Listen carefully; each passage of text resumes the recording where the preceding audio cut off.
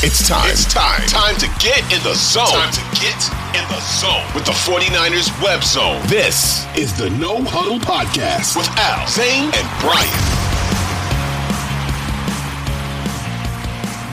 That was the big thing for me, is that when they started forcing turnovers, that's when the anxiety started to go down a little bit. I'm like, okay, as long as this is either positive or neutral in terms of turnover margin, they're fine. And to your point, Al, I think it's fair to be worried about them and say that it's all on film. We've seen this, right? This isn't just stuff that you're making up. It's stuff that we've actually seen happen.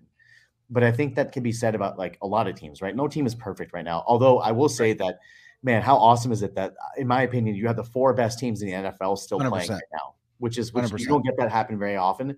But this is a quality last 4 grouping. And I think that's great for the league and that's great for the game. But for example, Philadelphia, if we're looking at their defense, and again, I'm not trying to give away our preview show later on this week, but for their run D, they are ranked number 21 in DVOA. Yep. They're ranked number 22 in adjusted line yards. They're dead last in power run D success rank, and they are number 26 in stuff percentage. So you know what the game plan is going to be next week, right? Or this coming week. You know what's going to happen, right? You know what Kai's going to attack, and you know how Philly's going to counter that. It's going to be a lot of the same, stacking the box, man fronts, and asking Brock Purdy to beat them. But now that being said, opposing offenses will try to put that same pressure on the Niners defense too. And I expect more deep shots from Jalen Hurts. He has 2 elite receivers. I expect them to try to go deep more. Now it's just a matter of the Niners being able to get to the quarterback. And while they didn't get to Dak Prescott, they hurried him enough. Like the first interception, Armstead was right there, right on the first interception. And he was pressuring Dak, and basically he had to get the ball out, and Lenore came up with the pick. And that to me is just as good as a sack, because you forced the quarterback into doing something that they don't want to do. And although you didn't lose the yardage, you either got the ball back or you lost the down. So sack numbers and things like that, those will come, right? And I think that's a reflection of, number one, the game plan that the opposing offense has deployed against you, and number 2, the type of quarterback that you're playing.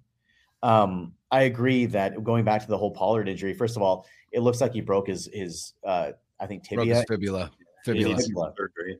So which is terrible. I hope that he recovers fast, and that's, he's a free agent too, which sucks in a free agent season. Yeah. But I feel like that was also the turning point in the game. And once we saw Zeke Elliott get the ball, like I've never seen a more broken down, old looking 27-year-old running back. He's only 27 years old, and that guy is done. He's finished. That dude counts $16 million against their cap next year. And that's crazy. He's finished. And that's what changed the game. So again, like, anything like that can happen to change the flow of a game. And I think that if the Niners played it the right way, they kept it close in the first half and they pulled away in the second half. And that's what you want to do. You want to empty your bullets in the second half and pull away. And the defense, while they weren't perfect, Armstead had a sack in the end zone at the end of the game, which would have essentially ended the game with the safety. But later on, he came out and said that I didn't want to take the personal foul penalty. He's going to give him a love.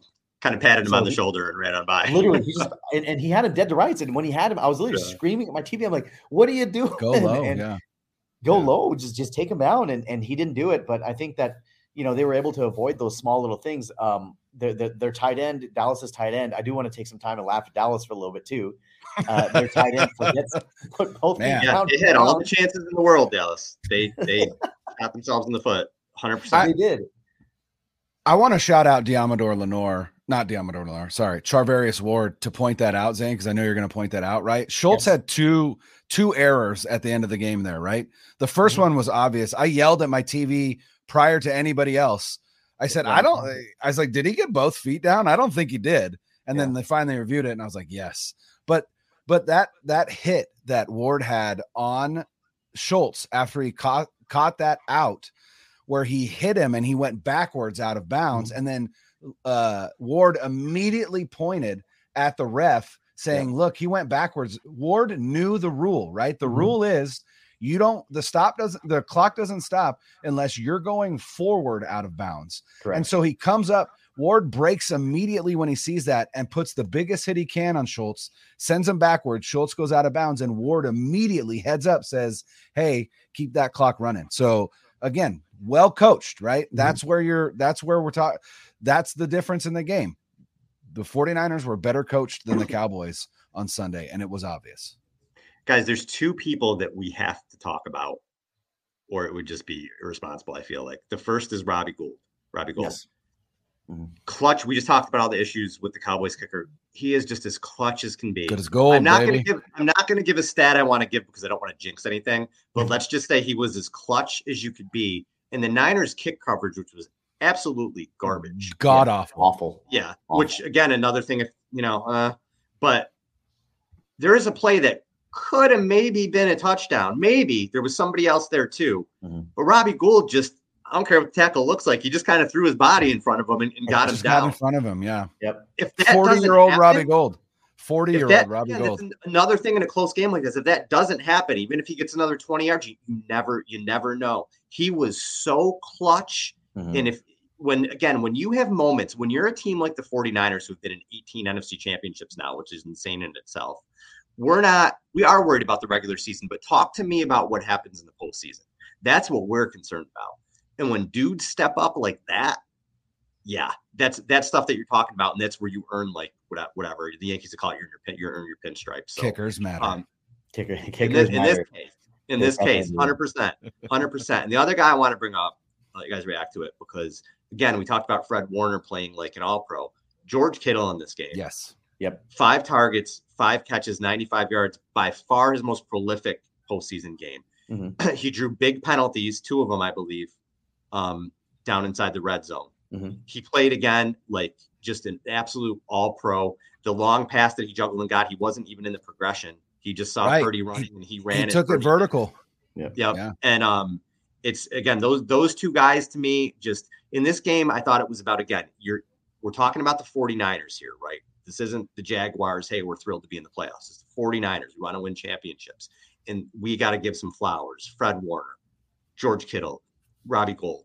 Like guys like that just came up so big, and you just kind of etch your name in 49ers history when you have postseason games like that. Yeah. Zane, correct me if I'm wrong, but I know your impact player on the defensive side was Fred Warner, right? Wasn't that who you took? Mine was Dre Greenlaw. Oh, okay. I thought it was Fred Warner. It was Dre Greenlaw. Okay. And did Dre you take a penalty? No, that was kind of impactful. He did. The message. Take a penalty out Did of you take Kittle? I took McCaffrey. Okay. Yeah. I don't think any of us took Kittle. Yeah. Huge game. You know, when that question was, what game are we going to say this is? And this is 100%. You can call this the George Kittle game if you want. You could argue you can call it the Fred Warner game if you want. Both players were the best on either side of the ball in it for either team, in my opinion. CeeDee Lamb had over 100 yards receiving, but none of them were incredibly impactful. It wasn't a loud 10 catch 100+ yard game. Right. Quiet, exactly. Yeah. So yeah. And that Dallas defense played really well, but nobody really stepped out. Right. Micah Parsons looked awesome on screen, but didn't make a huge impact on the stat sheet. But still, played an incredible game. I would argue he probably outplayed Nick Bosa, unfortunately, because Bosa didn't have much of an impact either. But George Kittle, man.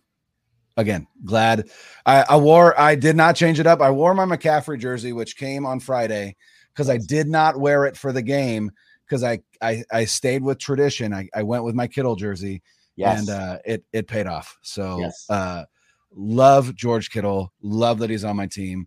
Dude is one of the best personalities in the NFL. And that was, when you need someone to step up, he 100% did. Yeah, blue chip dudes, really man. Making talk about plays. Yeah, talk about special teams though, really quick. Back to that. Okay, so Ray, we got that out of the way, right? No more, right? We just got you. We got your fun. He had problems with that in Pittsburgh. Yet, let's just get it out of the way, right?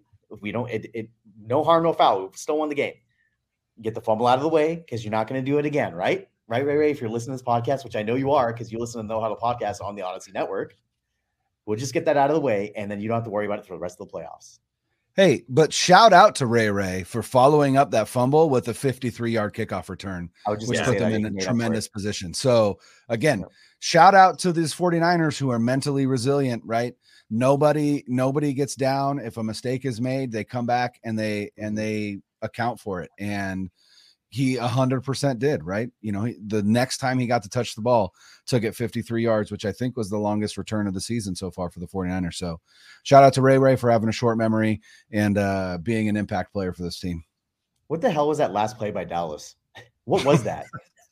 They had to keep a tradition. They had to get laughed at to end the game, just like last year. Like I just can't believe a coach would put that into their playbook. Like you would waste practice time on that play. Like, all right, Zeke, we're gonna have you line up at center. As soon as he lined up at center, I'm just obliterate him. Just run over him. Who cares? Just run over him. He's not gonna block anybody. And that's exactly what happened. I'm like, what were they trying to accomplish there? It was just the funniest thing. And to hear it's so I've been on the national whatever media thing all day today, right? Just seeing what people are saying. Obviously, nobody's giving credit to the Niners, but like everybody's bagging on the Cowboys. Obviously, so it's a great day. It's a really good day today. I rarely, like, I'm not really a shit talker. I talk so much shit at the TV after that yes, whatever the hell that last play was. Yes, I just like my wife's like, will you shut up? Like I was just like, I loved it because it was just ridiculous. And 2 years in a row, the Cowboys just have like plays that they're going to show over and over again, losing to the 49ers with Dak running the clock out last year and whatever the hell they were trying to do this week. Zeke getting trucked and just throwing it to whoever he threw it to when they got trucked. And it was beautiful. It was beautiful. I love it. If you asked me how I want the Niners to the last play of the Niners Cowboys playoff game, and you told me those were the two plays in the past 2 years, it just would have been too good. Hey, shout out to my cousin Mike who texted me a couple hours before the game to talk shit and then bet me $100, which I took from him. Obliged. So buy yourself some nice. Thank you, sir. I love it. But before we get out of here, I got to say one thing just to tease the previous show later on this week against the Eagles. The Niners have been to 6 championship games in the last 12 years. 6 in the last 12 years. We are back. Okay. And furthermore, at some point, they're going to convert one of these, right? They have not converted the first 5. At some point, hey, even a broken clock is right twice a day, right? They're going to convert one of these just by dumb luck, right? Although law of averages is not an actual law and doesn't exist, you got to think that something's going to happen that they will actually end up turning one of these into a Super Bowl victory. So that's all I'm going to say. Oh, go ahead. I was going to say, in the last 40-something years, okay, the Niners have been they were in 2 NFC championships in the 70s, but then in the 80s, 5, 90s, 5, 2000s, well, we won't talk about that. The 10s, 4, in the 20s, 2. So they've essentially, for the last like 44, 45 years, 40 years, whatever it's been, they've been in like half of the NFC championships games if you don't count the 2000s, which I'm not going to. So if you just count the 80s, 90s, 10s, and 20s, they're basically in half the NFC championship games. That's insane. It's insane. I love it.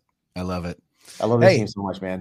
And I want to say, going into Philadelphia, Brock Purdy has twice as many playoff victories as the guy that quarterbacks the Philadelphia Eagles, Jalen Hurts. So no big deal. And then also, just if any Eagles fans are listening to this right now, I know that you guys think that your performance on Saturday made you some kind of unstoppable offense. I'd like to remind you that the Giants were the 29th ranked defense by DVOA. So hanging 38 on them, not as impressive as you think it is. Just saying. All right, we're out of here, right? We're gone. We're done. Brian and Zane. That's it. I'm out. Later.